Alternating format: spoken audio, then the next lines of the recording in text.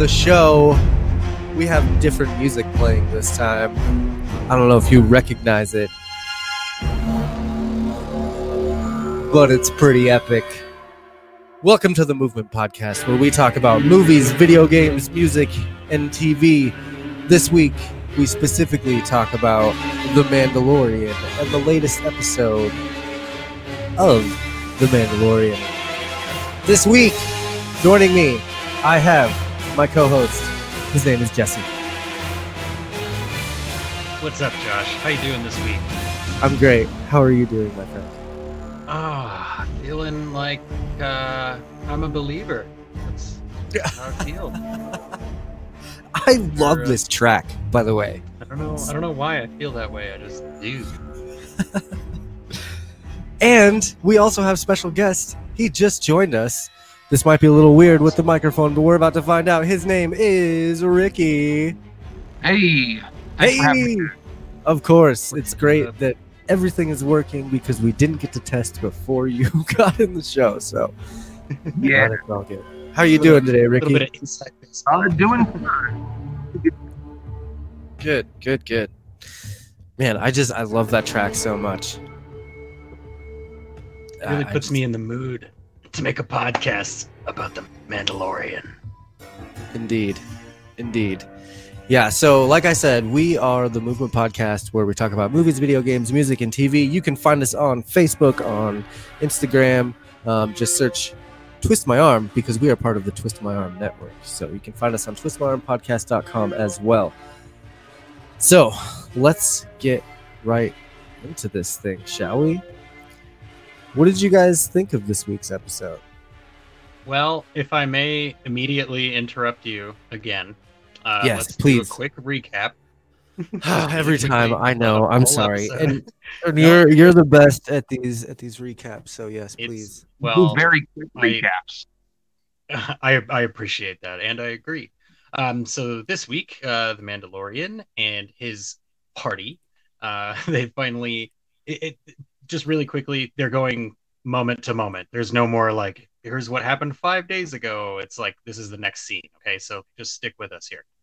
They're going to bust Bill Burr's character Mayfield out of a rebel prison, well, or I guess a Republic prison at this point, right? So that he can help them get access to Imperial codes so that they can track down Moff Gideon's ship and find out where Grogu is. Basically, what they do is they bust him out. They take him to this explosives mining facility, which, like, how many buildings is the Empire going to build that are designed to die? Anyways, they go there. They do that's the something thing. that I can answer. Yeah, they go in there. They run into his old XO, and it doesn't go well. And basically, they explode this giant Imperial base. They let Mayfield go, and he gives them the instructions to go find Grogu. At which point, the Mandalorian decides, you know what would really, really shine on Moff Gideon is if I sent him one of those FaceTimes that he sent me when he was trying to get a hold of the child. It was great. It's going to be so deliciously ironic. So Mando gets his delicious moment, and we are left with one episode left in this entire season. Josh, I think that thing that I said might happen, where they go, if you want to find out how this story ends, you're going to have to watch season 3 in 2022. No, it comes out in December 2021. Yeah. It's coming out in December, so it is very close to 2022. But I think that's because there's a lot of stuff in this episode that one of the three of us has called was going to happen over the last several episodes. Like, everything happened in this episode, basically. So now that we've got that out of the way, what did you guys think of the episode? I'll let you talk for a minute. Yeah, and anyone that's just joining us, there are spoilers of this as well. So this whole thing is spoiled. So if you're watching or listening and you haven't seen the episode, well, now you know exactly what happens in the episode, and also spoilers. It's a new record. We're like 4 minutes in and we've ruined the entire show. Yeah. Thank you guys for joining us. This has been Mando Friday on the Movement Podcast. We'll see you next week. Yeah, no, let's, Ricky, why don't you tell us what you thought about this week's episode first? It wasn't as good as we've been getting lately, in my opinion. I felt maybe it was that moment to moment thing that was so different that threw me off, but I felt a little bit bored. I felt like they could have trimmed a couple of the scenes down and given us a few more scenes with a little bit better exposition. I felt like we spent a long time on top of that weird caterpillar carriage thing. We spent a long time in a lot of the scenes, and if they had trimmed that down, maybe we could have gotten a little bit more out of this 42 minutes. Yeah, it was longer than I was expecting it to be. Like every time I would pause to write a note down to myself, I would be like, "Oh, there's still 27 minutes left, or there's still 18 minutes left." Or. I pause it way more frequently than that, but you get the idea. Yeah. And I Yep. think The episode was I 38 minutes, by the way. 38. It felt like 46. I'll be honest with you. I Now, agree did with it that feel did point, it feel Ricky. longer because it wasn't? The Why, pacing, why it did was it just the feel? pacing. It was the pacing was Okay. different, and I agree Yes. with Ricky that the pacing was slower. I don't know if I feel the same way about the way it was executed, but I do agree that it was a slower paced episode. It was one of those like at some point it had to the pace of this show had to slow down for like a second, right? Like at some point we had to take a breath. I did find it a little strange that they would go to so much length to show like, hey, both groups of people are two sides of the same coin. It's all about, it's all about people. It's not necessarily about like the actual empire and the actual rebellion. Like, how do those things affect people's lives? And like, I'm really glad as a Star Trek fan to see that in Star Wars. I think that's really cool. That's actually I a don't- Dave Filoni thing. Dave Filoni has always done that in his like cartoons and stuff, He must where have been it's more raised on about Star Trek. the people and stuff. It's one of those things where I'm like, I'm really appreciative to see that, and I'm really glad it's finally in Star Wars. Why is it at this point in an 8-episode season? Like, just like right before we go to the huge bad guy versus good guy fight, they're like, yeah, but what's good and what's bad? You're like, well, what's good is to go get Grogu back and kill the guy that took him. I don't care what you're like, what kind of morality they're trying to make me question. Here's my thing. We'll come back to this. Okay, we'll come back to this whole thing. But like, it's one of those. I enjoyed that they took the time to do it, and I think they actually did a really good job. I'm not going to say that Bill Burr is like some great actor now, but I was impressed with what he did with what he had in some of his scenes. In the rest of his scenes, like kind of until they started, rolling into the base and he was like, there was a sense of danger or something. Until then, I was like, man, this Burr character kind of sucks. Like he's overly quippy to the point of like cliche, and I'm just bored with him. And he's talking in a very monotone voice like this. Hey, Mando, what's up? I'm just dejected now because I'm a trash prisoner. It's like I don't buy that the character would really be that way. And then he did get mouthier as it went along, right? The Bill Burr came out in him, so it was weird. Like some of the scenes, I think he was, I don't know, maybe bored on set, and then the rest of the scenes he did really well. I'm struggling because go ahead. I disagree with most everything that you guys are saying. But do you want to know why? You disagree with that stuff because it's probably like accurate. Like you loved The Last Jedi when you walked out of it, and then you watched it a bunch of times and you hated it. Your least favorite episode in the last season was the Bill Burr episode, and now you're right. Like, it was. We're all like, okay, yeah, we see what you mean, because that episode we're like, no, that was a fun episode, and you're like, well, this episode he's great, and we're like, no, this episode doesn't belong at 0.7 of an 8-episode season. We don't need Bill Burr's character development and like another Imperial base exploding on the way to exploding an Imperial base. I think Bill Burr had so much more exposition or whatever than you guys are thinking, because just I don't know, as like you know me, I'm a huge Star Wars fan. I'm in a goddamn Chewbacca outfit right now, so like you're in a onesie. It's not an outfit.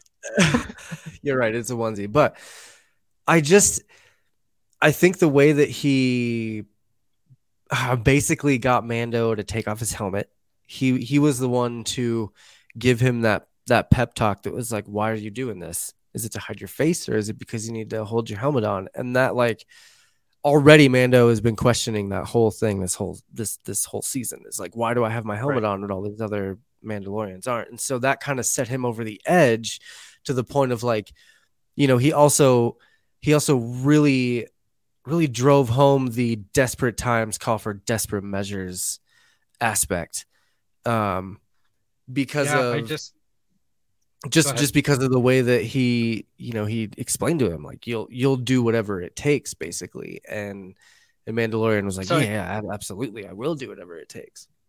Well, and I don't want you to misunderstand. Like, I actually really liked this episode. I have mostly positive things to say about it. It's just that was kind of one of the slower spots for me. And I think Bill Burr kind of got more into his, because I love Bill Burr as a comedian. God, my chair is all fucked up, but I love Bill Burr as a comedian, right? And F is for Family is one of the best Netflix shows that has graced our presence. Like, Bill Burr he's great. And the reason I didn't like the Prisoner episode, which, by the way, the director of this episode, Rick Famuyiwa, also directed the Prisoner episode with Bill Burr. So there's a little bit of a connection there. But continuity. I think Bill Burr just wasn't, I think in that episode, he wasn't necessarily as gung-ho about what was happening. Whereas this one, I feel 100% opposite. This one, he had a little bit more story, not necessarily story, but like heartfelt things to go through. He did, but in the first one, you could see on his face that he was like, I'm a kid from Boston in a freaking Star Wars movie. Like, he was having the time of his life. He hated Star Wars. He never knew what Star Wars was before he went into Mandalorian.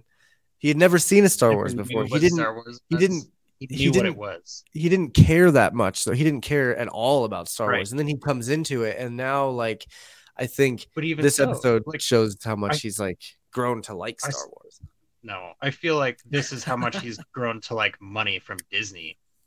When he was in the first one, you could tell he was having fun. It was a new thing that he was doing. It was like, you know, I've never done this before. This is fun. I don't have basically any restrictions on what I can do. Like,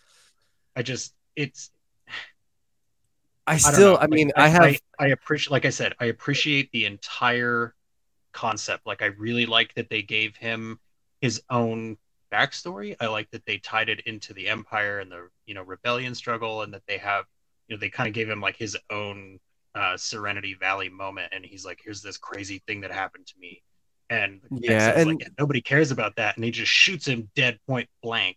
It's like, okay, that's cool, that's really, really cool. I just don't care right now, because Grogu is on a ship somewhere, and we have one episode left to go get him, save him, kill the bad guy, and make sure everything is okay. I get that. And I guess this next episode is going to be an hour and 20 minutes long, which I'd be okay with. It's like, it seems like a weird choice to put in, you know, what is good and what is bad right before we have the final good versus bad fight. I understand that they did it for that reason. I'm pretty sure it in a clumsy way. I'm pretty sure it's going to be about an hour, maybe a little over an hour. But I also just like, this episode to me was a little more heartfelt, kind of, and it's only because they reference, you know, Operation Cinder, which is really cool to me. That was Battlefront 2's storyline.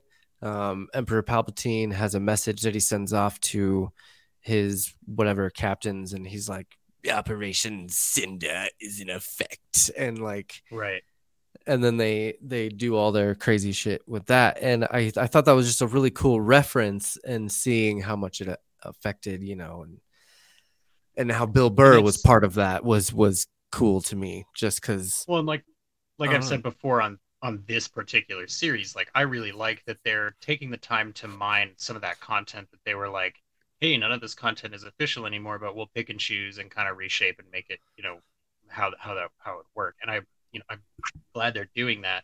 And like I said, mostly I really liked the episode. Like, right from the start, when they go to the Sakaar planet and there's just junk everywhere. Planet. Yeah. Yeah, and you see I do want to point out their own walkers now, like the Rebel Walker. Yeah. Like wrecking Wreckosauruses in the background. That was pretty cool. I do want to point out how, like, they kind of ruined that whole screen behind the set thing. because watching that when they're panning down into where Bill Burr is working, you're like, oh my God, there's the set and there's the screen. Yep. Like, Yep. they ruined it.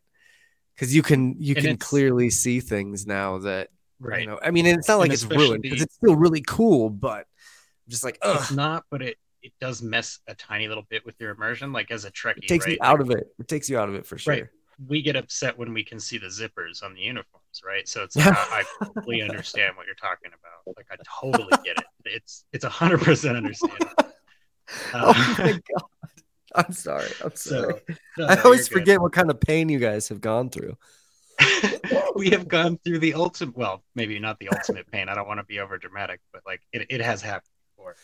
I liked seeing that the Rebels had walkers. I really, really liked seeing Fat Man all cleaned off and like, you know, tidied up and looking slick. Like, this is my brand new armor. I just fixed it up. Like, he looked like a brand new toy right out of the Kenner plastic, man. Dude, and I paused it for a second because I was like, oh. And I had to, you know, his little lights on the chest. Like you can kind of see it on our stream right now. You see his brand new armor right there. How it's just all like in his little insignia. Yeah, I do want to ask, how did he do that in such a small period of time? The armor looks brand new. Does he just have a buffer on his ship? Maybe they rubbed the Beskar against each other. I think I was gonna say, because like it just hugged really hard. Dude, Mando got shot like 127 times in the last episode, and he doesn't have any blast marks or anything.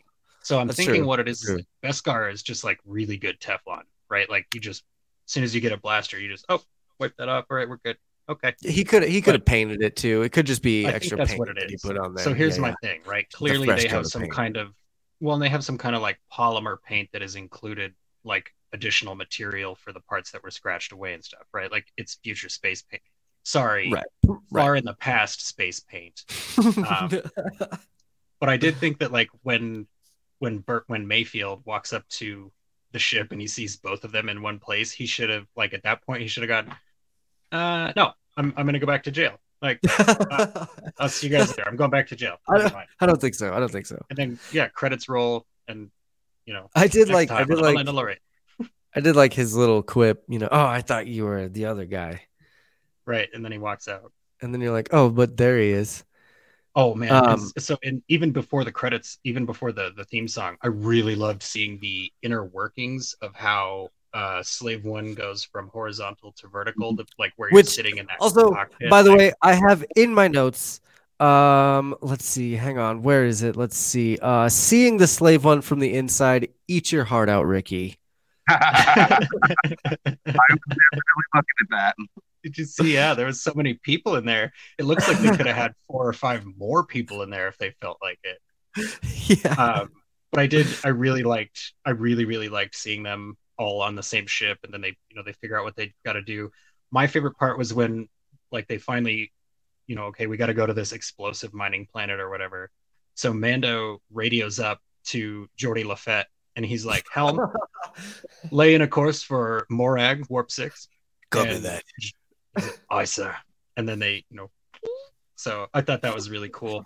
I will point out that a couple scenes later, Boba Fett was also Data Fett. He was like, "Sir, I've scanned the planet, and this is what I've been able to learn from it. Long-range sensors have just come online."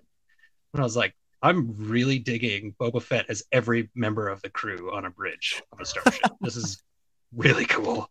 I really hope that this show now doesn't kill Boba Fett, because I want to watch Boba Fett like captain of whatever ship he's on. I don't care. That's what I want to watch now. Yeah, I know. And I think that's why they'll kill him off, because now they've brought him back and he's just as badass as everybody expected him to be. And Disney did not announce a solo Boba Fett series during their thing last night. And I mean, look, man, that was like 10 episodes that they did, or 10 series that they announced yesterday. You would think they would have they would announce something. What if the next season is just called The Mandalorians with an S, and it's both of them? I'd be totally cool with that. Absolutely. I had a feeling you might. Would you say, Ricky? That'd be pretty sweet. Of I mean, course, then it would be Boba's show. That's what everybody wanted in the first place. So, Yeah. and if Pedro Pascal's leaving, like it's rumored to be, that's true. Oh, here's then- the other thing I wrote down quickly before we move past this. This is part, I think, of how I felt about the Bill Burr character, Josh. yes. Mayfield just wants to be in a heist movie with a jovial crew of misfits.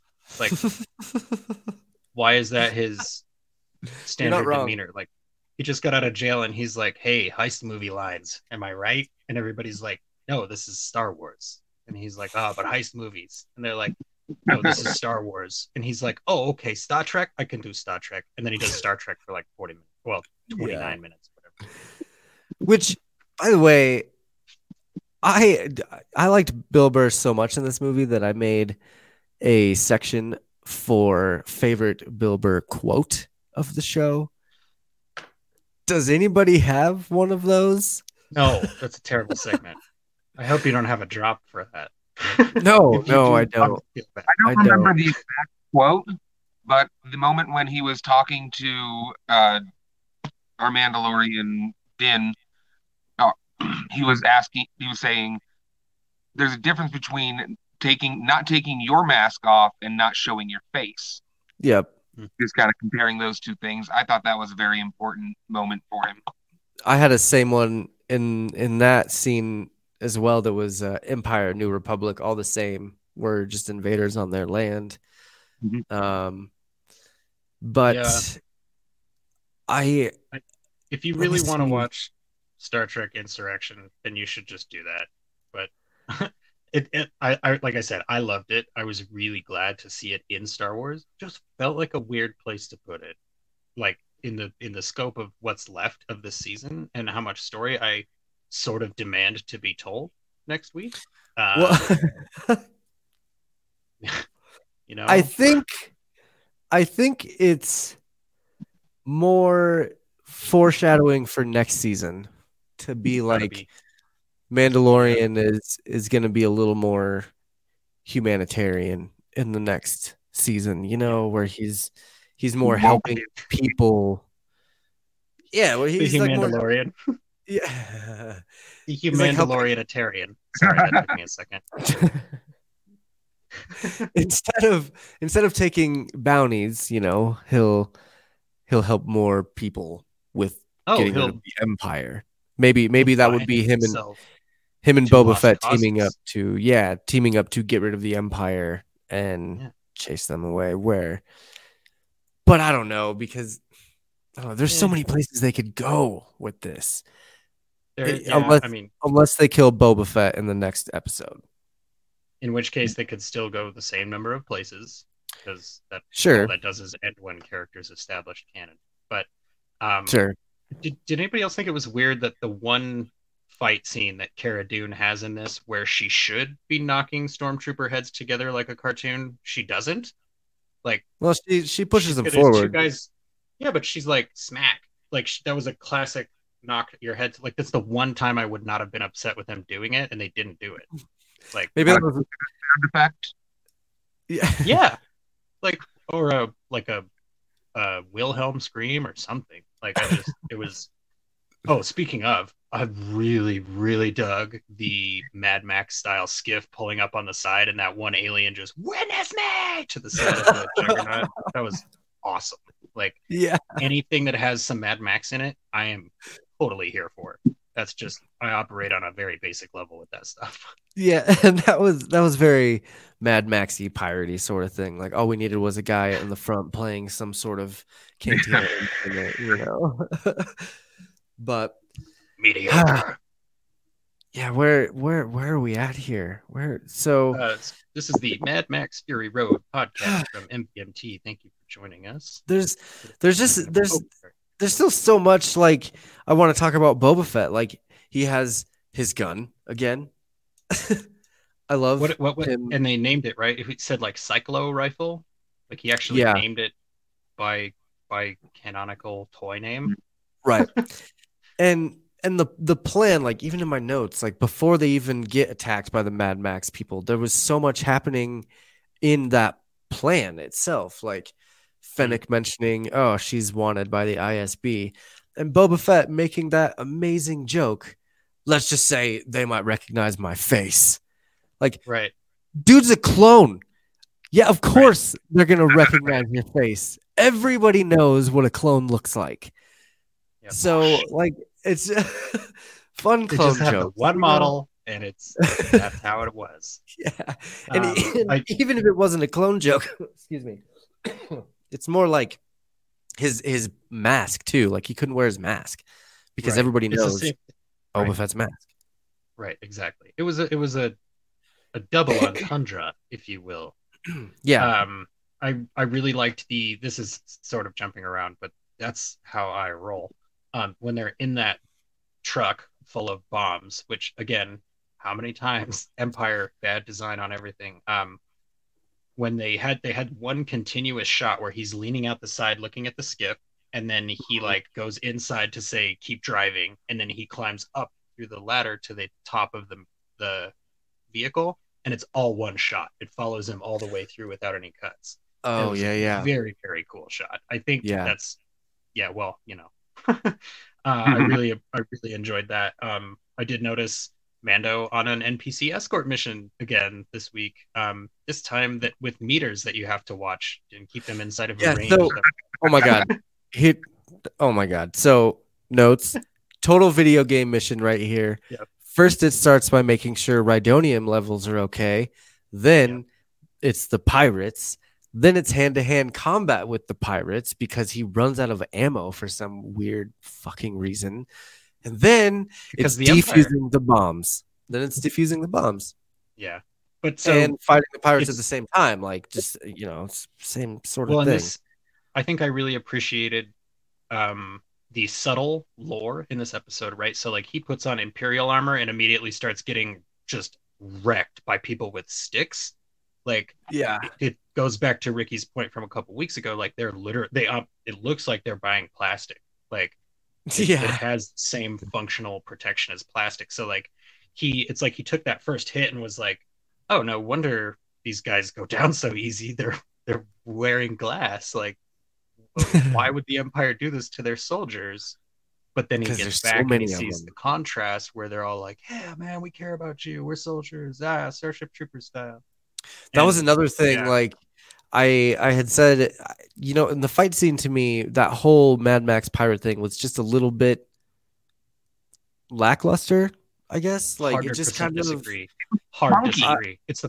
It's the first I time guess- Mandalorian has had stakes in a fight all season. He doesn't have his weapons. He can't just kill everybody instantly with missiles. He can guess take that's true. damage. He's kind I of guess- on even footing. He still takes and down maybe- like 7 dudes. But and like, I guess the content of it and like what is happening in it is definitely respectable. I guess it was just more the choreography of it was very, very basic.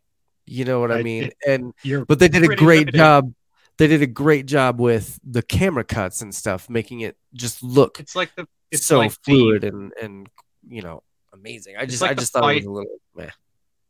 It's the same fight as the fight on the Matrix in the Matrix, the second one on the top of the trailer. Like, it's cool, but you put your characters in like a 20 by 5 hallway on wheels, so there's not much you can do choreography wise. But I think that was sort of the point of the whole scene, and arguably the episode, and maybe even the season, of like you have a destination that you're hurtling toward. You can't let anything stop you. You can't let anything get in the way, even if it puts you between a rock and a hard place, or it threatens your way of life or your very existence. Right. Like just keep You just going no matter Fight, what. Like fight. it's meant to be a straight line, a linear thing, obstacle. It's meant to be that way. And they even communicated it visually by giving you all those shots like straight down a row of trees, or like here's the road, that kind of a thing. Like here's stuff off to the sides. Like this is a hallway of death. Like the whole show right now is a hallway of death, and it leads to Moff Gideon, and I'm just gonna say it, evil Grogu. When they get there, there's gonna be evil Grogu. I'm just gonna say it. I don't care. I thought that. I think it's gonna be drained, half dead Grogu. Yeah, and that's going to turn him evil. Mm, Because you can only be abused so many times by the Empire before you become the Empire. before you wreck the Empire, he's just gonna. Which is what the Empire wants, right? Because the Emperor is a Sith. Yeah, I hope so. What were you gonna say, Ricky? I said that sounds really cute, showing up to a half dead, half drained Grogu. They're like, "How are you doing?" And he's like, "Wah." And then Fennec for some reason is like, "Oh, he's so cute." Like that was the look that she gave Bill Burr. I don't right? like what is up with "Kid is everyone missing." they just care so much about this kid. Like, Yeah, she's like, Cara Dune goes, "The kid is missing," and he's like, "Oh, the green kid." And Fennec looks at him like, "Did you see how cute it was?" Like, yeah. the green kid. Well, I no, mean, that's an adorable little monster. Like, yes, that's who we're going to get. that's how he gets Cara Dune involved, because she's like, "Yeah, I can't do that anymore. I'm a Republic Marshal," and he's like, "They got the kid," and she's like, "What?" She's like, "No, I will pull some strings. He goes, "No thanks, Mando. I'm an actor now, or can't you tell?" And he's like, "No, I can't." Sorry, I can't. But the same thing. I can't. Same thing. You get Bill Burr involved, and well, I mean, Boba Fett and Fennec come along, and they're like, "Look, we'll help you get this kid because you gave me my armor back. We'll help you out." Which I still might think that there's a little bit more involved there, maybe a little more sinister something going on with Boba Fett and Fennec. But that's a maybe. But then and then they get Bill Burr, and they're like, they have the child, and he's like, "Oh, the little green guy," and he's like, "Shit, I'll help you for sure." I think it's meant to be like, look, even for people like this, whose job is to murder, this thing is like just unholy levels of cute. Yeah. And it doesn't matter if you have a heart or you're a robot or like you barely sentient, it will inspire all those things. So like, right. And isn't that what makes Moff Gus just so freaking evil? Because we give it Moff Gregory, like that's the thing though, is like I also didn't like that he sort of looked scared. Like he should have been smirky and like, "Come get me, Mando," not like, "Oh no, he's in dad mode." Like he had this look on his face that like, I might be scared, and I'm like, I don't like this. The bad guy should not be scared, especially not at Star Wars. Like that doesn't. Doesn't track for me. It kind of, and we'll get more into this later, but it kind of, to me, with him shaking in his, pissing in his pants a little bit, I feel like that is going to lead a little bit to Thrawn. But he's not afraid of Mando. He's afraid of Thrawn. That makes better sense. See, Josh, that's the kind of explanation that I come to you for, not like, what was Operation Cinder? Because like, spoiler alert, I don't care. Nobody cares. Yeah, no, I get that. Not in a mean way. In like there's no way I have time to care what that is if I'm also going to be watching apparently like 14 Star Wars TV shows, which another spoiler alert, I'm not going to do. Sure, and that's totally fine. And I'm not complaining. It's the thing for me is like, I think one of the things I really loved about Mando, especially last season, was like I didn't have to know anything about Star Wars. Like if I did, it would be cool, right? Because they would be like, "Oh, he's calling back to that thing," or "Oh, he's calling back to that thing." And then this season is a little bit more like, okay, I don't really feel like I needed to know who Ahsoka was. They did a fine job introducing her on her own. Everybody knows who Boba Fett is, right? So I'm fine with that. But it's like I better not have to watch Bad Batch and Rogue Squadron and like all these other shows to find out what's happening to Mando for some reason. No. They did announce that the only two connected shows to this that are, and it's not even connected necessarily, but I mean the one that's going to be connected is Ahsoka. And that we talked about that long time ago about how that's coming in and whatever. But the other one it's not necessarily connected, but it's in the same timeline / universe as Mandalorian is the Ranger thing, the Republic Rangers or something. Yeah, Rebel Cops, who cares, man? We've been shown in this season that Rebel Cops suck. I don't want to watch a show about sucky Rebel Cops. Yeah, what is I that don't mean called? to sound super negative. Rangers of the really Republic. Yeah, but I don't mean to sound negative because I really like this episode. Like, mostly really enjoyed this episode. So I apologize if I'm seeing overtly negative. Oh, no. They did take the time to prove Mayfield's point, right? When he's like, everybody's the same. It's just, who you're rooting for, this and the other thing. And then they get back to, they're almost to that base. And then the Empire shows up with trumpets and saves the day with hero music. Like, that's not what the Empire does in Star Wars. And yeah, I have show that if you're a trooper, that's how it would feel. It'd be like, hey man, way to go, way to do your duty, way to stick it to those rebel scum. Yay, way to go, TIE fighters, right? Like our boys in the air totally saved you. Like, dude, and that's in that way. In my notes, I'm like, I had very strange feelings about the Empire as they helped Mando and saluted him. Like, I respected the camaraderie. You're Moff curious. yeah. But then, like, Bill Burr just sums it up perfectly, where he's like, "Never thought you'd be happy to see the Empire, huh?" And you're like, "Yeah, absolutely. You're totally and has correct." Like psychosis for 3 minutes, and then kills somebody in the Empire. Like, he's like, "I'm so happy." Yeah, wait, these are bad guys. Wait a minute. He really lost his shit there at the end, which I was okay with because he was there. That's what I want to praise Burr on, right? Like, that whole conversation when he's sitting across from the guy, that he's going to shoot this dude at point blank range and walk the F out. Like, that's coming the minute you meet that character. He's like, oh, hello, I am Corporal Evil. What can I get for you today? Who, by the way, you're like, I wonder if he's going to get shot. Valen Hess was played by Richard Brake, who was in Game of Thrones as the Night King. There you go. What? Yeah, he's still got an ugly face. But anyways, the point remains, right? Like, obviously, evil guy, he's gonna die, and even with no tension, where I'm like, okay, this character's dead already, it was still a good scene. Like, Bird did the micro expression thing and the facial expression mastery. To me, I feel like he did a really good job. It was really cool to see Pedro Pascal do that for most of an episode too.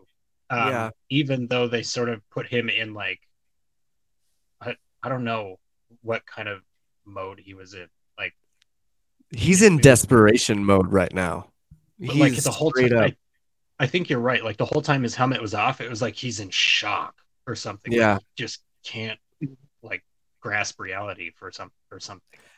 It was funny because the second time I watched it, like, I watched it and then I watched it immediately after. I liked this episode a lot, but I watched it again. And after he takes his helmet off, you just, like, the second time you're like, oh yeah, it makes sense. It's, oh man, it's like anyone that sees my face is going to die, basically. Gotcha. You've seen my face. I have to kill you now. What I really liked, though? To kill you. I really, really appreciated that he did not hesitate. Like, well, and that was actually Bill Burr's character in the tactics for a second.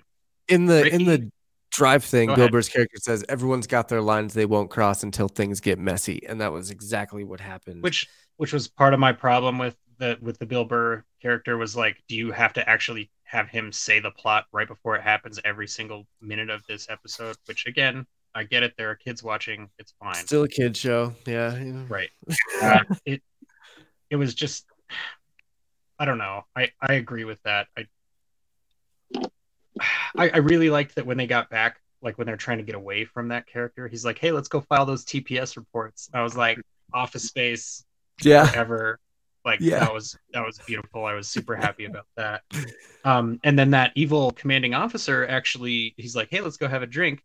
And then he pours them a glass of what? Romulan ale. And I think I think because the Empire has it is why it's illegal. Oh my God.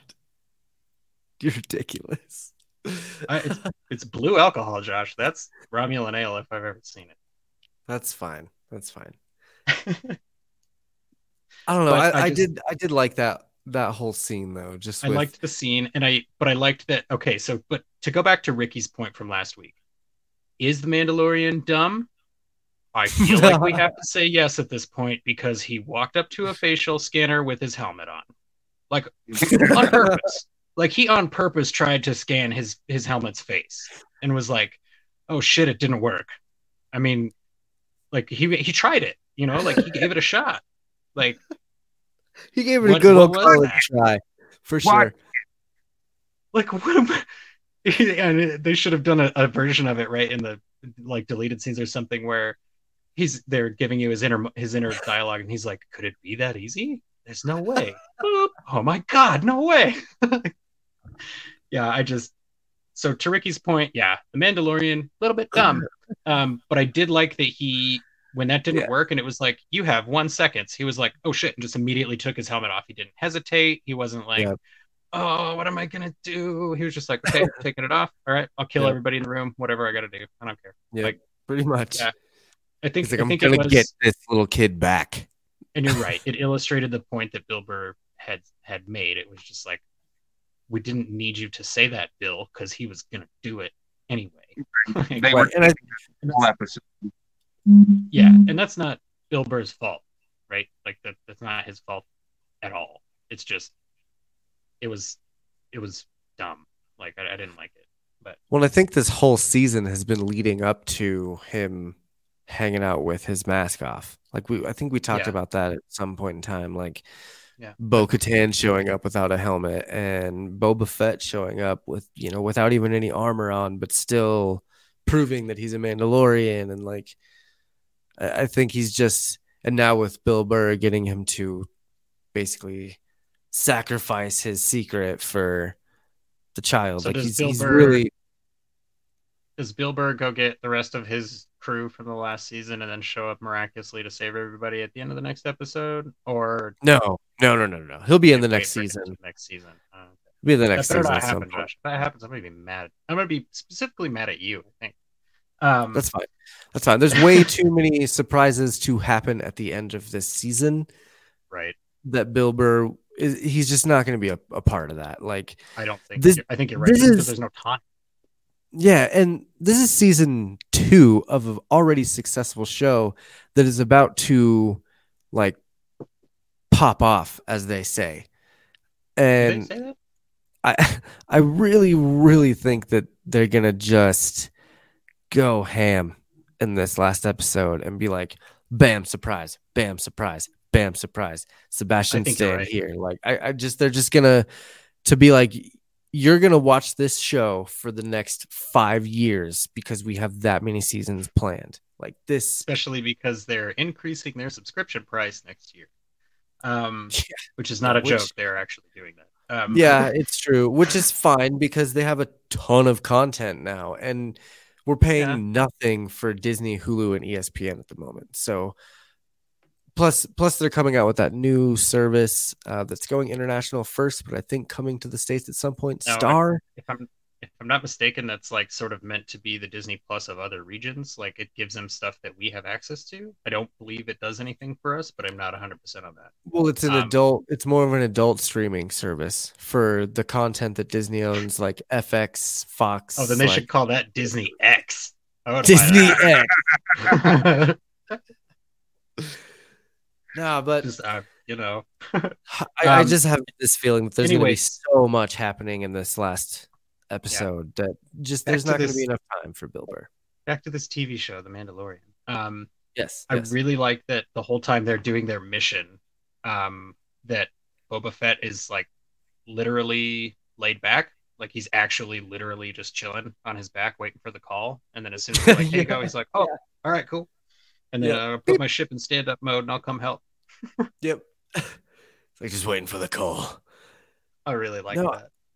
Yeah, you're talking about missions right now, and I had kind of a like after they get past the pirates, I have in all capitals, mission complete. And then next mission start, retrieve Gideon's coordinates. It's a sneaking mission. God, right. I really do like sneaking missions. Dialogue options. You do have to do the most uncanny things in sneaking missions, like hiding under a box and reading your mini map to avoid being seen by guards, and crawling under tanks, and using your codec to call Meryl, and taking off your mask. So just throwing all that out there. Those are all very valid points. I think that's parallels, actually. Very much so a sneaking mission in that last part. But yeah, he this is where, like I was saying, he's just as creepy as he is as just as creepy as an Imperial officer as he is the Night King, because he was pretty creepy as a Night King. It's like he doesn't have enough flesh. Like between like this part of his face and this part of his face, like they left out some guy, right? Yeah. Like he's like very. I mean, he's very Tarkin-esque. I was gonna say he's pretty clearly in line to be the next Moff before he just gets housed. But that was a satisfying kill. Like when he shot him, not only did he shoot him like right in the chest, but the guy like he didn't fly backwards, but like his chair went back and he's dead AF. As he was done. Yeah. Say. Before that though, and we did touch up on Operation Cinder. That is from Battlefront 2. That's a pretty cool callback. If people that have played the story in Battlefront 2, you'll remember that as what Emperor Palpatine released. But I also really liked the emphasis on order. People want order, and we will be there for them. And this is, I think, starting to turn into a bit of a prequel to Episode 7 and the First Order. Dirty word. Yeah, I get that. I'm sorry. But it is kind of turning out to be that way. Like if the clone tanks in Episode 5 or whatever were actually Snoke, like the very beginning stages of Snoke, and then this guy talking about order, then this would absolutely be the beginning stages of the First Order, which, you know, we could absolutely see Luke Skywalker coming at some point. We could see, you know, a young Princess Leia or something like that. But to further the point, not only is this a prequel to the Episode 7 and First Order, but this is so shaping up to be the conclusion of the Rebels characters. Like the more that I watch this, the more that I just keep seeing the foreshadowing and the, like, you know, we talked about the picture from Rebels, the last season. They're by a temple, and they have the picture of Grogu, and I mean, Thrawn is absolute. I've started the hashtag Thrawn is coming. I'm going to be promoting that all week long until. There's no way you're the first person to put that up after that episode. I haven't seen anything else, but then do it. Hashtag Thrawn is coming. So anyway, he's coming, and which is going to bring back Ezra. I don't believe in Josh, but you should.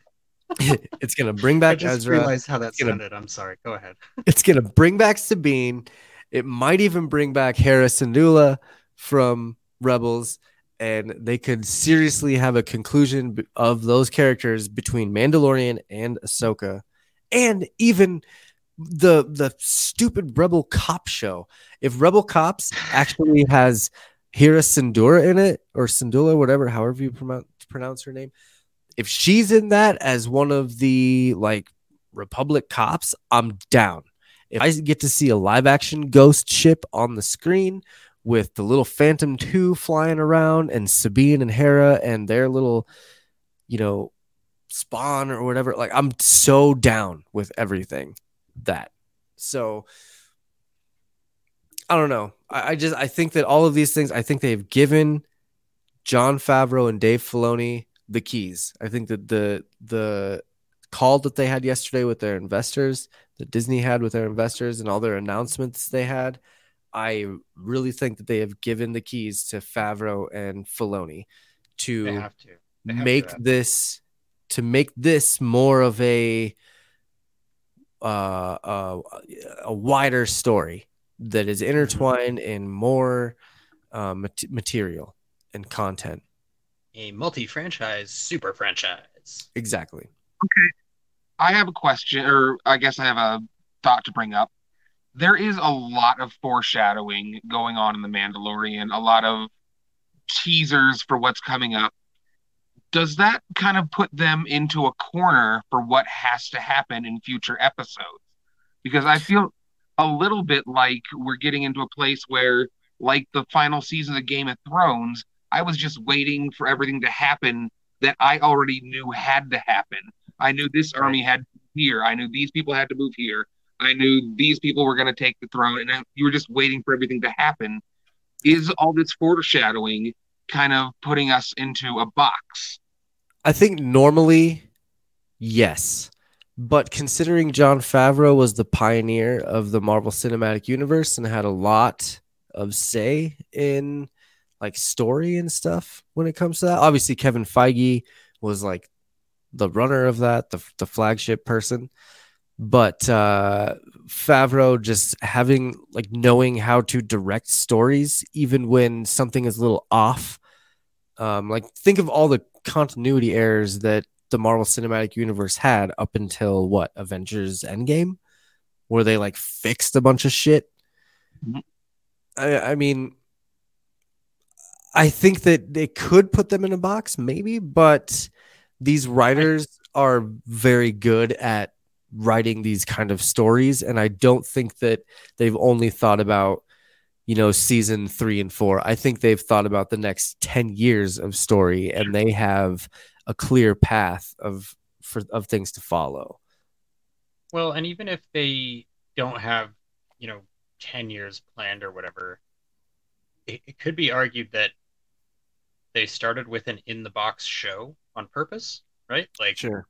Okay, we'll go with this character and we'll put him in this timeline. So Ahsoka will be this old, Boba Fett will be at this point, and then this will be what's going on with the Empire, and we'll use that as a basis to introduce everybody to the Star Wars cinematic panoply of goods, right? So like you'll have 10 shows that you could watch, and based on which parts of Mandalorian you feel like you really like, you might be able to pick out which other show you would like. So if they are in a box, I think they probably wanted to be in that box, because as a totally casual Star Wars fan, that's kind of the only box that's labeled Star Wars that I would open right now, and I think they probably know that. So if they want to be.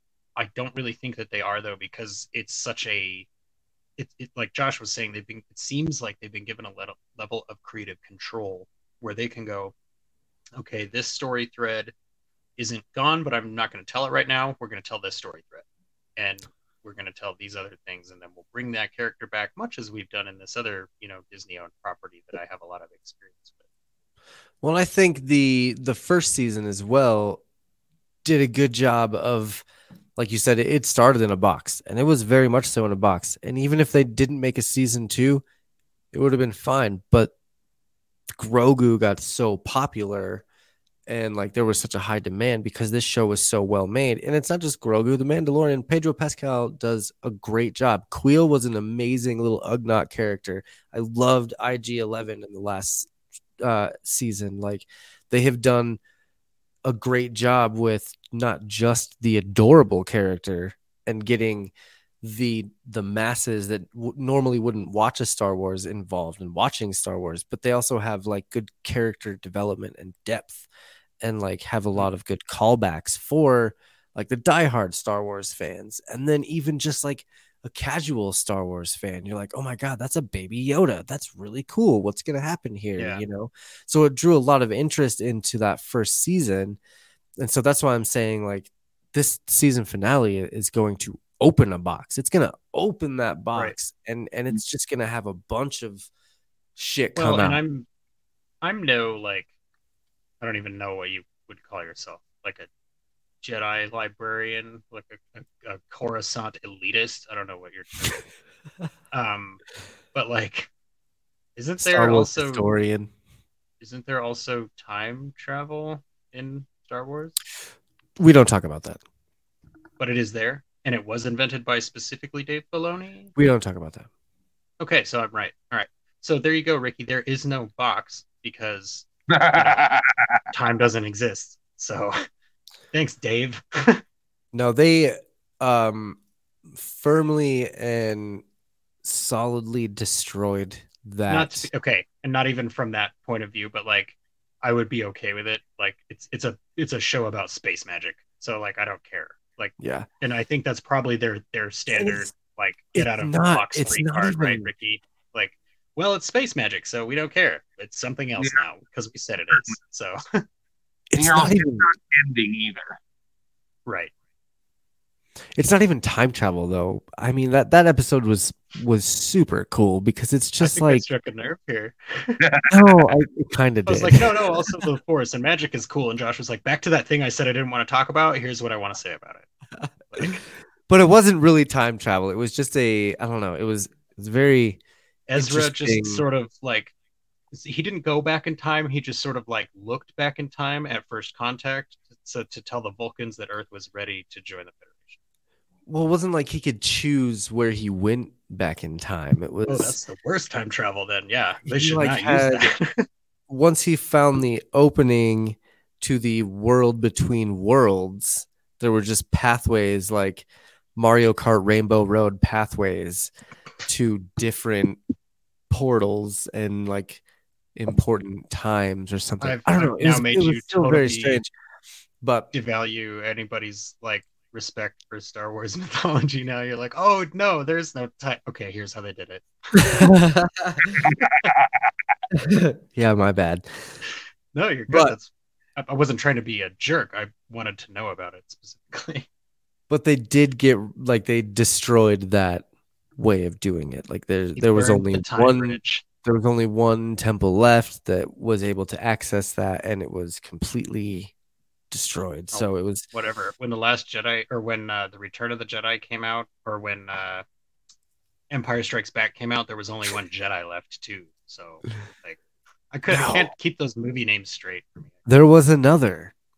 Come on now, get the fuck out of here. Not at the start of the movie, Josh. That doesn't happen in like the first 10 minutes. Like, All right. Anyway, back to the Mandalorian.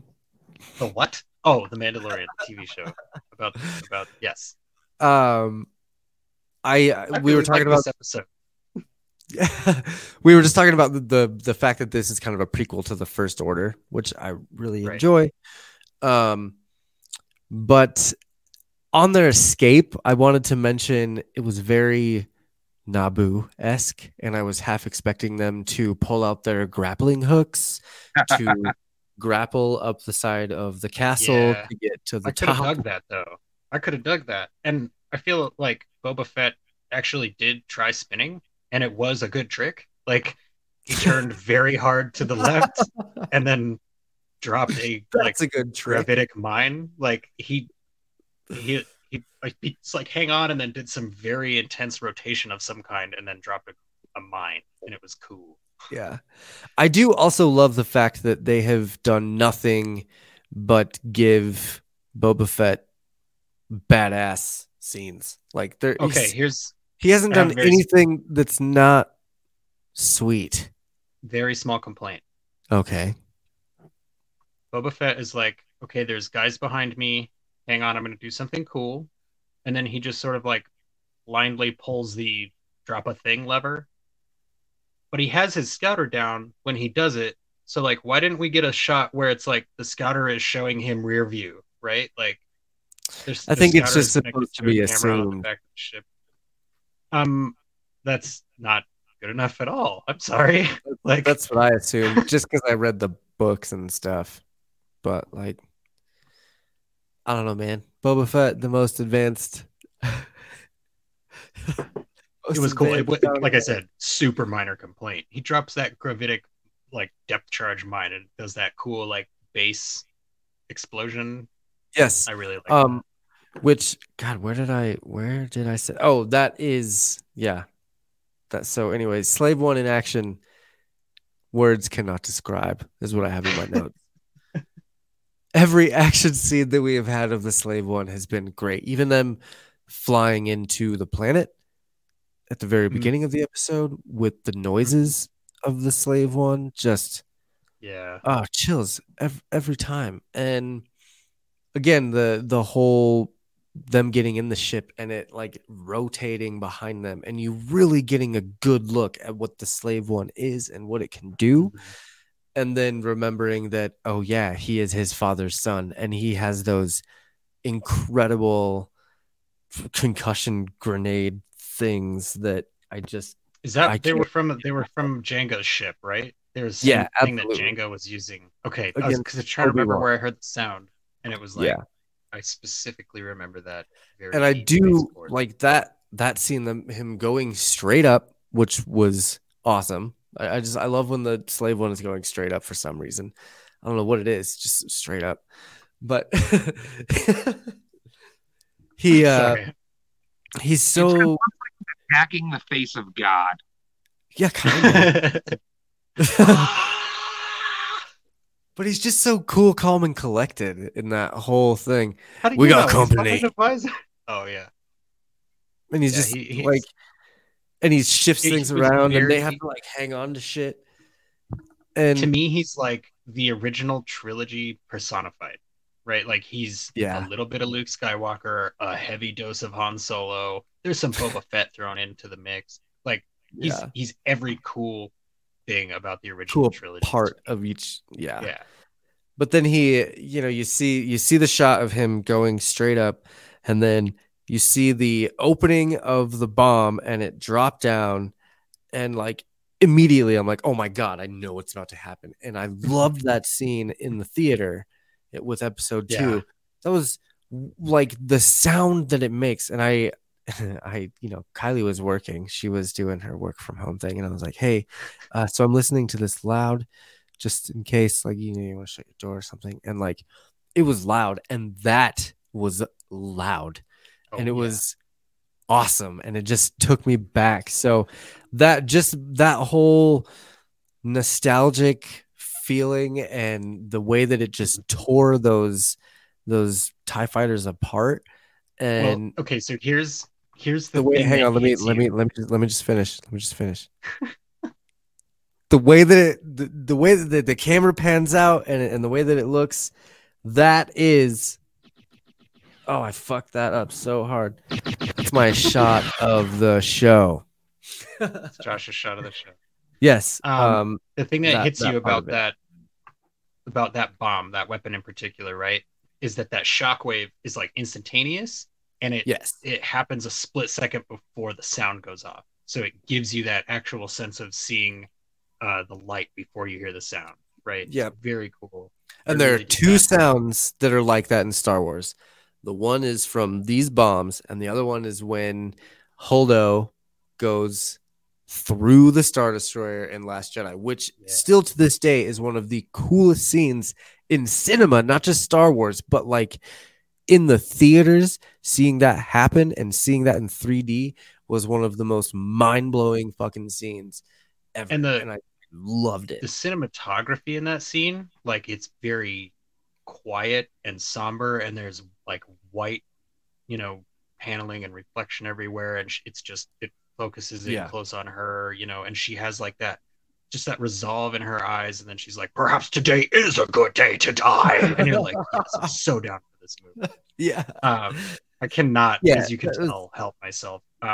But I agree with you 100%. Like that bass chord on that freaking mine like I said, it took me straight back to that prequel movie. I was like, where do I know that? I know that exact sound from somewhere, and it was very cool.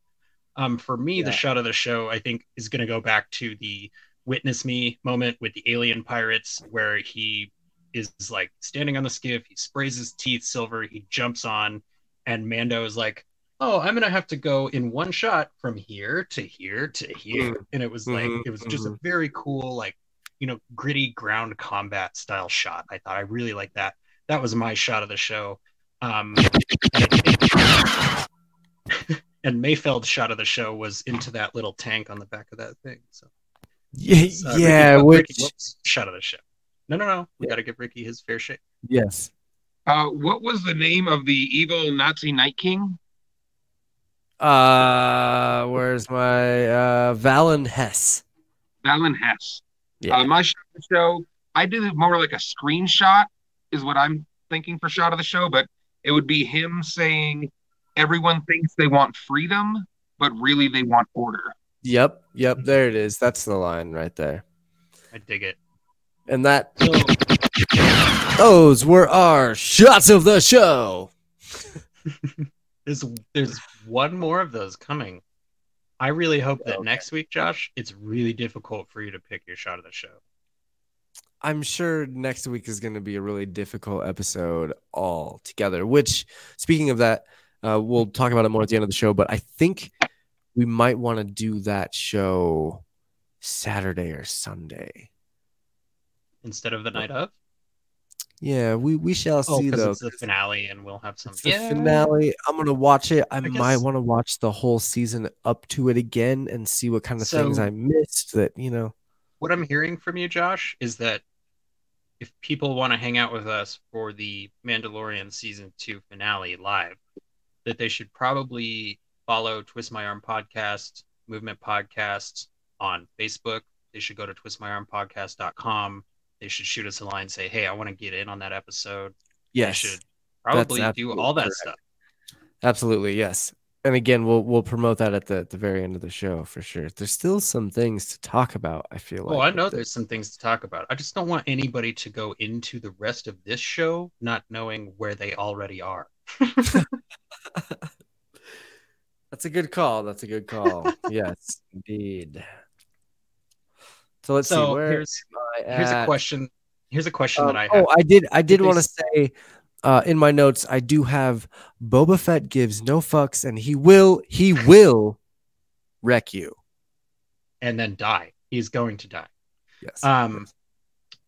Here's the thing. Do you think all of this good and evil, two sides of the same coin, certain point of view stuff, it has to be setting up some kind of conflict? Like, Grogu is either evil now or, like, I don't know. Because, like, if it comes down to, like, what if Mando didn't kill Gideon? I'd be like, I don't care. Like, that character is justifiably killable. I don't need an arc for the Mandalorian. I've already had his arc. His arc is, I'm a dad now, and that's my life. So, yeah, I'm cool with that. Like, that's an arc I identify with. But it's one of those things where, like, what are they setting up? Because when he gets there, it's going to just have to be a huge corridors worth of blaster fights, or several heretofore unseen Jedi may need to show up, or Ahsoka needs to come back, or Bo-Katan has, like, either every character we know has to show up, or Mando has to, like, solid snake his way in and then somehow one-on-one Gideon and then save the child. There's too much left in this story to be one episode from the end. It's like when I saw The Last Jedi and they started killing people in the throne room, I was like, this is from, like, the end of the next movie. Why am I seeing this right now? And it was really cool, and I got it. But, like, in this, it's like, I really have a really, really bad sinking feeling that we are not going to see the conclusion of this story until next season of Mandalorian. You know what's going to be sick, though, is so how long do you think, and this is just me asking myself this, how long do I think it's been since Ahsoka Tano and Bo-Katan have actually spoke?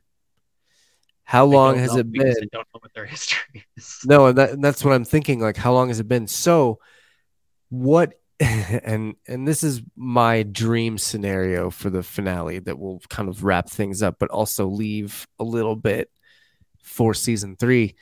Ahsoka and Bo-Katan met back up after Mando went and helped Ahsoka, because Ahsoka was like, oh my God, Bo, I wonder what she's been up to, and maybe I should go see what's up. And you know that Ahsoka has some sort of tracking device on the ship. So what I would assume is, now that the tracking device is gone, she's gone to Bo-Katan to see if she can help find the Slave One because of the Mandalorian, like, because that would be the connection that she knows.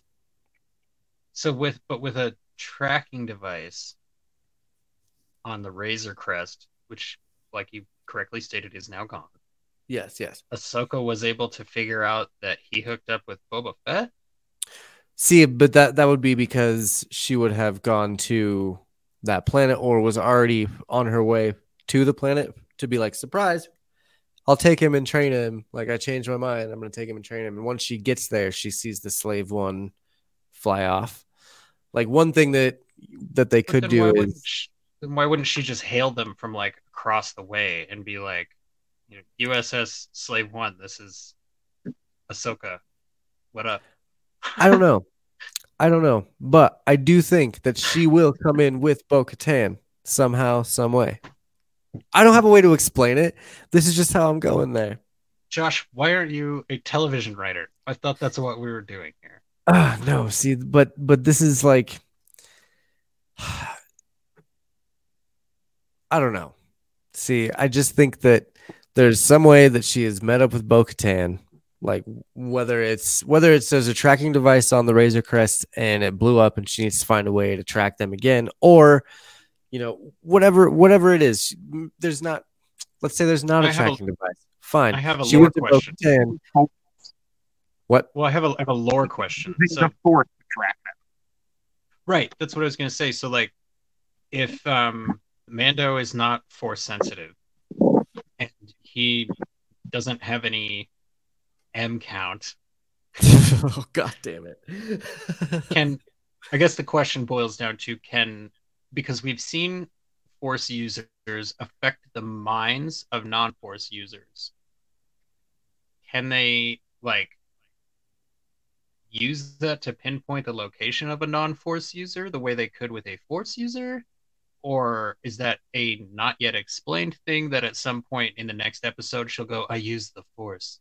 Or did she see the beacon go up from Grogu and then was like, okay, I'm gonna like use the Force to connect with him a little bit and see how he does, and then she senses he's in danger?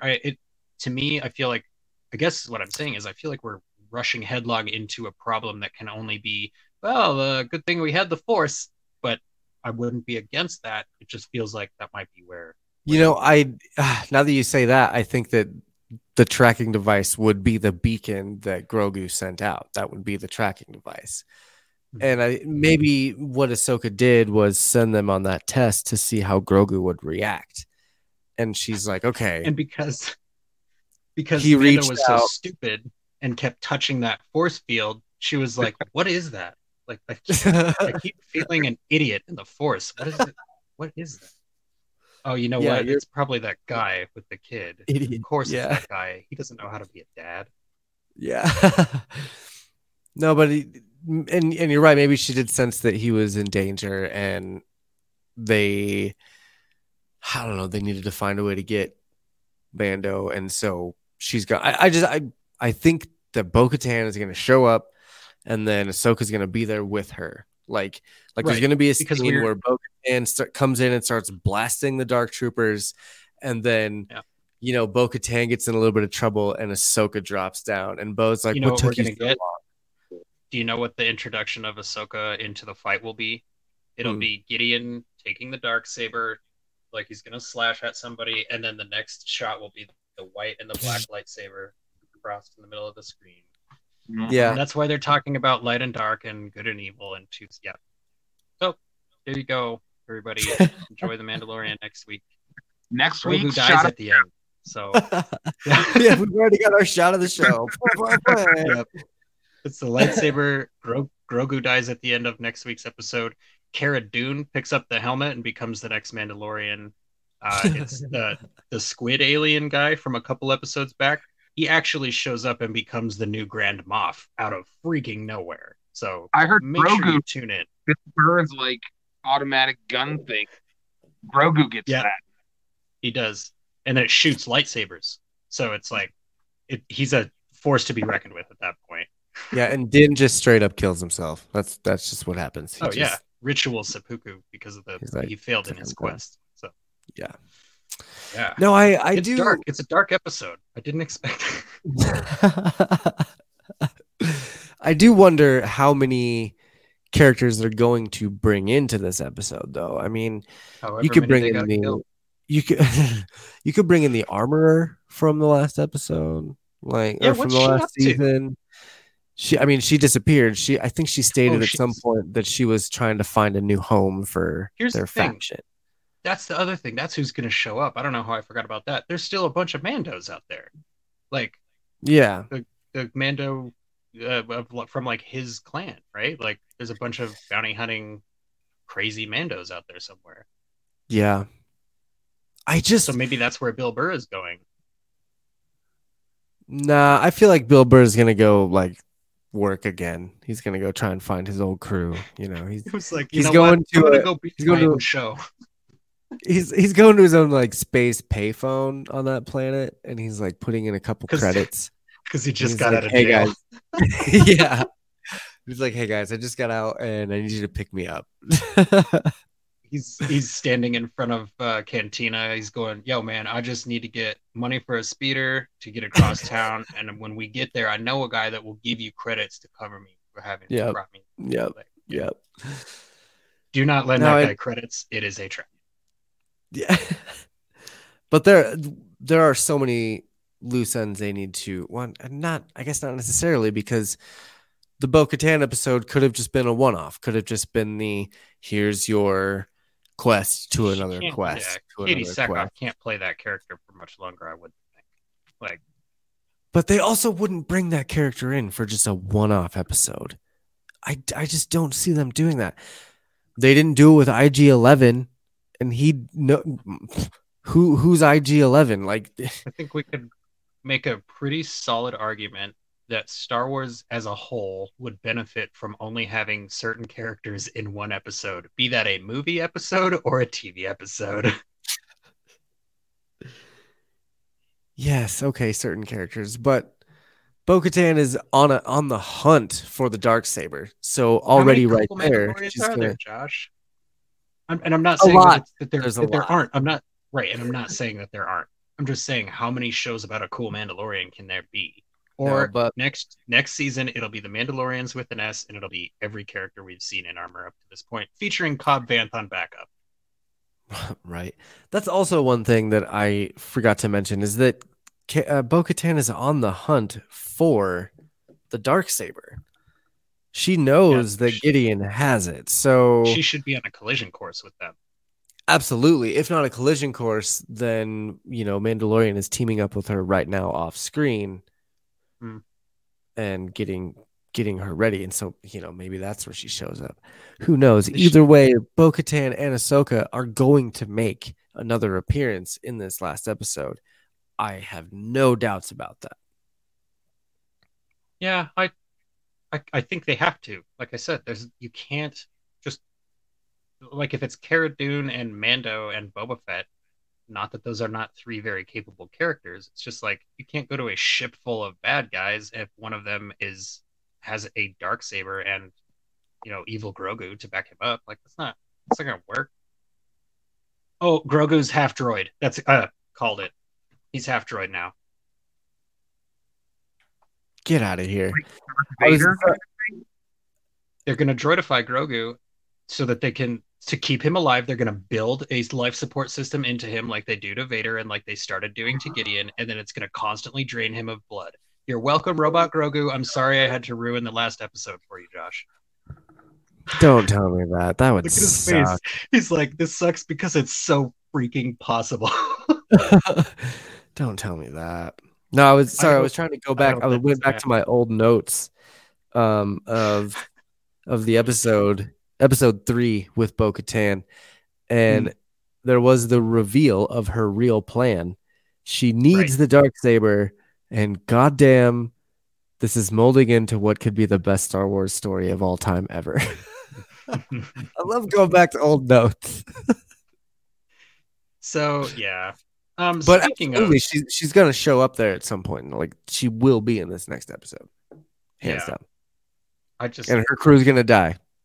Sorry, calling it. I think a lot of characters are getting set up to die because they're either getting set up to die or not be on TV anymore, right? Like, because at some point we don't need most of these characters. Like, I think Ricky and I sort of started feeling like maybe we don't need Bill Burr anyway. I think it was a good episode, and he had some great character moments. It's just weird spot to put it for me. Again, I don't mean to reiterate the same point over and over, but like you said, it feels like there's gonna have to be so much that it'll have to be Jedi and Force and other characters. Like there's gonna need to be a ton of people to help. Like, Well, otherwise, it's not, but it's not going to conclude, and it's not going right. to end on this next episode. This Yep. isn't the end. This is literally the beginning of the Star Wars universe on Disney Plus. I agree. This is, their Daredevil. Basically, the Mandalorian is the Daredevil of the Star Wars universe, where they're going to have all these other shows, and they all come back together, and they have some sort of movie or something like that. So but unfortunately, Mandalorian will be canceled right when it's getting really great, and everyone wants it back, and they'll say no. They treat it how they treat, Daredevil. And luckily, Daredevil's back with Marvel because he's making an appearance in Spider-Man 3. That's going to be super cool. But that's crossing the streams, Josh. That's for another. That's for another top discussion, another day. Let's see. What do I have? The very last scene is something that just like I got giddy, man. It was like posted about that on Facebook, dude. It's like, and I really could have done without the recap of everything at the beginning of this. Like did they have to show me Gideon saying the line so that I would remember when Mando said the line? I'm absolutely gonna remember it. Like, come on, but not if you're 12. I did skip that the second time, and I did notice. This is a fun fact of this episode. This is the first episode of The Mandalorian that did not feature one single scene of Grogu. Yep. Wow. He wasn't even in the recap. So it is in the recap. If you skip the recap, then there's not a scene of Grogu. I never do. I love that announcer's voice. Last time on The Mandalorian. That's my favorite part of the whole show. Like it just every time. But I get where you're coming from. I also really like that if you hit skip intro, it just like moves the Mandalorian logo forward like 3 frames. Like, it doesn't actually skip anything. It's just like, okay, you're good. Right. So oh yeah, this whole last scene where it's just I was trying to figure out the best movie to compare this to, where it's like the character was beat down, but he has gotten himself back up, and this is his message to the boss that he's coming for him. What movie out there has that? It's like Die Hard or something where he's like yippee-ki-yay, into the thing. Are you leading to your answer? No, I'm not at all. I'm literally trying to think of it right now. Like, what is a movie that would be comparable to this? Because it gave me those feelings of like, I don't know, like there should have been some Terminator music behind you, because it's dun, dun, dun, dun, like I thought it felt sort of like Liam Neeson's phone call. Like, okay, my child. Okay, I know where you are. You know what I'm capable of. Like, It was a really beautiful parallel. I agree with you 100% that they sort of ruined the beauty of it by putting it in the recap. But to me, that whole scene, dude, just classic Star Wars with a capital C, right? Yeah, like, for sure. They talk through holograms, man. This is not your average movie about space in the 70s, right? Like, they have crazy stuff going on here. This is really cool. And it was just, I mean, you could feel that they're like looking each other in the eye, even though they're not in the same room, And right. It's just like, he's like, this effing dude has such a quest on for me. Like, how do I get rid of this guy? Like, he's got to be impossibly frustrated. Like, I hired Werner Herzog. That wasn't enough. I bribed a mechanic. The Empire Handbook says that should have been enough. I put a tracker on their ship. That should have been enough. The ship is literally gone. How is that not enough? Like, why does he keep coming? Yeah, every time I'm like, hey, back off, they blow up a base. Like, this dude is the worst Moff in the Empire. I'm just gonna say it. There's no way, unless the work that he's doing on Grogu must really be saving his bi-monthly evaluation, is all I will say. Well, and all these failures are just seriously leading up to Thrawn having his Thanos moment. I still like what is myself. I still don't like what is the because Thrawn is a swordsman, right? So he'll kill him with a sword. Like No, because Thrawn is he's the greatest military strategist ever known to the Star Wars universe. Yes, laugh it up, fuzzball. I get it. It's funny. But no, like as a kid that wanted more Star Wars content, and as someone that like even even growing up later on and reading those Thrawn books later on, like that dude was a badass and he knew what he was doing, and he knew every weakness that you had and every way to exploit that weakness possible. And he was just the most badass Imperial aside from the Emperor. Like he was the Emperor without being the Emperor. You know how the Emperor had all of his intricate plans to get the clones and get the droids and the separatists, and he like devised this whole thing. Like Thrawn was that, but better. I'm not going to make the political joke that I want to, but that's fine. That's fine. I will say, I'm cool with all of that. Like I'm totally fine with Thrawn being an excellent character with an excellent backstory that is well established and is meaningful and all of that stuff. I don't have any of that. So to me, he will be a blue dude on the screen, right? I get it. I know. And not many people are as stoked as I am, because like Thrawn is my shit, dude. And I'm not begrudging you that at all.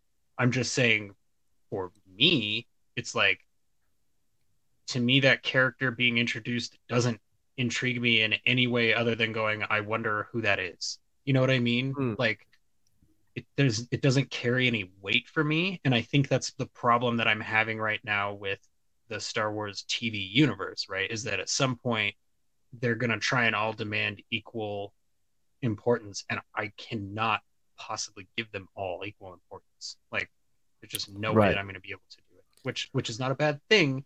I think that this is part of that issue. I think this is part of what contributes to that for me personally. So here's something that I found really interesting today.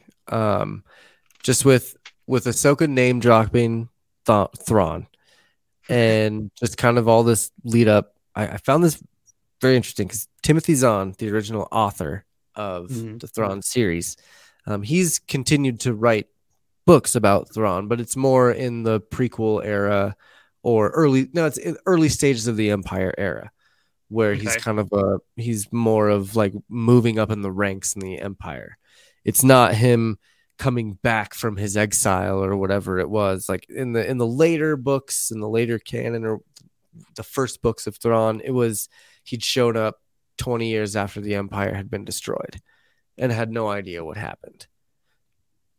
And it wasn't that long because there were still remnants of the Empire around. So it was like he was gathered everyone together. He was on like a mission far away. Yep. He was on a mission to scope out the Yuuzhan Vong to get their weaknesses because the Emperor. I didn't send Vong. Yuuzhan. Yeah. See, there you go. Dude, that was punchy. It's late. It's like, and that was from the thing. But anyway, back to my thing. Timothy Zahn posted today on Facebook. He said the release date for Thrawn Greater Good, which is I think the third book in his latest trilogy, it's been moved from May 4th, Star Wars Day, to 1 week earlier, April 27th.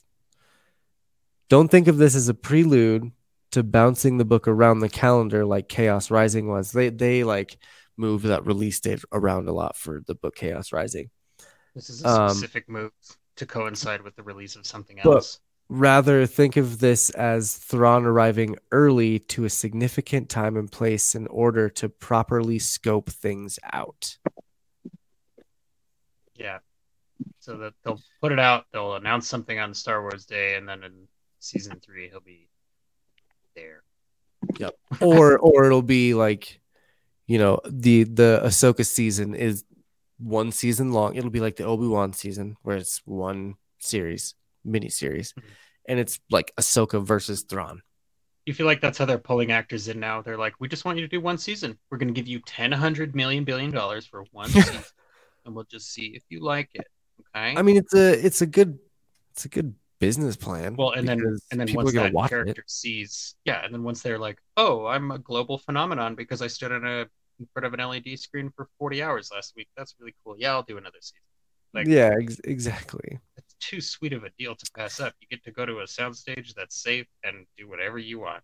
Like, Right. Yeah, I don't know. I'm so excited for the season finale. I'm not even excited for any sort of finality to you don't this want closure. show at all. I'm excited for the non-closure we're gonna get. I'm excited for everything that this is about to open up. Like, I'm excited to speculate about the future of Star Wars again. Like, You're standing this, at the precipice. like this is everything that I wanted from the sequel trilogy. Like Force Awakens was awesome, and I did so many predictions. I wrote a fucking 5,000 word essay on a prediction about how Poe and Rey were related. I was completely wrong in every prediction that I had in that essay, but I was so excited about it. And then Last Jedi came out, Rise of Skywalker came out. I lost a little bit of interest. I liked those movies to a certain extent. Even Rise of Skywalker wasn't up to, it didn't make me excited. It just wasn't. Oh, it was bad. The best of movies. And so Yeah. having this now, I'm so excited to speculate again and to really dive into things again. You feel like if you invest some time in the world again, you're not going to feel like an idiot for doing that in 2 or 3 years. Dude, and that is right there. That is seriously a feeling that I've had for a minute. Like, oh my God, I've put so much time into this for Rise of Skywalker. Are you? This is what. How dare you, Rise of Skywalker me? Yeah, like I have done so much. Like I don't know. Let's not talk about that movie, but I will say, even as a casual fan, that movie had its moments. It did do anything just with them, but just it had like its moments. Last Jedi had its moments too. Like, right. Yeah. I don't know. So, man. Okay, Josh, is there anything else that you want to cover before we hand out some ratings for this episode? No, I think I covered my special notes was the shot of the show and the first episode without Grogu. Those were my special notes. All right. So I don't think we have an order, but just for the sake of mixing it up a little bit, Ricky, what is your rating for this episode out of 10? And why? I'm going to go with about 7. This really wasn't my favorite episode. It wasn't as good as the past 2. I got bored a little bit. I felt it was a little clunky. But, I mean, how low can you really go for Mandalorian rating? 7's not that low. I went pretty low on the Cara Dune heist episode, but I think even that was like a 5. I don't think I've given anything less than a 5. So, what about you, Josh? Ricky said is sitting at a 7. God,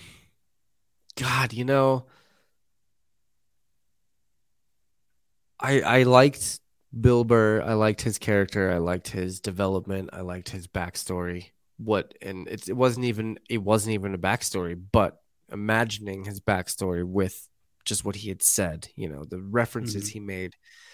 Boba Fett's new armor was really cool. It was a lot of fan service to me. It was a lot of, again, this whole season has been fan service for sure. But the Boba Fett armor, the Slave One in action again, Cara Dune and Fennec having their way with their sniper rifles was excellent. Just shooting people down like no big deal. I would watch a season. I would watch a season of those two together, 100%. Like on missions, on little sniper sneaking missions. Like I'd be so down. Yep. But all in all, man, I think this is probably a 7 as well. I'm gonna go with the 7 as well. I was teetering on 6.5, 6.5, 7. Yeah, I don't like this. Like, I was gonna say 7, and now I'm tempted to just like, no, you know what? This episode gets a 3 but I'm not gonna do that. Are we about to go lucky 7s? Because that's tight. I think 7 is where it is. The last 2 episodes, I ranked those really high. Those were like a 9 out of 10 for me, and this did not approach that level of coolness, but it also was not nearly as bad as that stupid heist episode. So it's like, I think you have to give it a 7 because it's definitely better than a 6, right? Like, there was enough cool shit in this to pull it over a 6 for sure. But I don't know that there was anything just like that I have to give it an 8. So I think we're jackpotting this one, you guys. And I think that's the first time that's ever happened. Like, well, it's fitting because it was episode 7. So. Oh my god. And that was episode 7 was your favorite Star Wars movie, so that's perfect. It's wrong. It's like Return of the Jedi was my favorite Star Wars movie, but whatever, dude. That's fine. Yeah, I know that. I know. I will die with that one. I don't know. So yeah, 7s across the board for episode 7. Also called Of the Mandalorian. Believer of the Mandalorian. Yes. Just a few little credits to go through because we didn't do it at the beginning. This was directed by Rick Famuyiwa, who also did the Prisoner episode in season 1. The music was by Ludwig Göransson. This was written by Jon Favreau. This had Tamora Morrison as the Boba Fett, Ming-Na Wen as Fennec, Bill Burr as Mayfeld, Gina Carano as Cara Dune, and Richard Brake as Valen Hess. They also had the kid from the first season Village episode. There was a kid in that episode that was the child that made eye contact with Mando in the very cool when they were in the Juggernaut thing. So just a couple little shout outs there. I want to thank everyone for watching, and for those of you that are listening, thank you for listening to this show. We are the Movement Podcast. You can find us on all social medias just by searching for Twist My Arm. We're kind of under a network blanket. Things are changing in the network next month. There's a lot of things happening. A lot of things coming down the pipeline that I'm excited. I know Jesse's excited as well. Be sure to look out for his new episode of Seasons Within coming out tomorrow? Later today. It's now Saturday, so sometime today. Just watch your feed. You can watch it on twistmyarmpodcast.com. We're in there. We're coming at you tomorrow, so stay tuned for Seasons Within. And thank you for listening to that show. We're actually a little bit overwhelmed by how many responses we're getting on that. That means a lot to us, so thank you, guys. Yeah, and also be sure to check out the latest episode of Twist My Arm. We're talking to some local businesses from around Denver and Nebraska, and this next week we'll have another episode with some more local businesses. So make sure to hashtag support local business in this trying time. Again, thank you guys so much for watching, for listening. I'm excited to do the season finale next week with as many guests as we can fit in the same tiny screen. My name is Josh. My name is Jesse, and I also want to say thank you, Ricky. Yes. And I'm Ricky. Yes. We are the Movement Podcast. We're going to be back at you next week.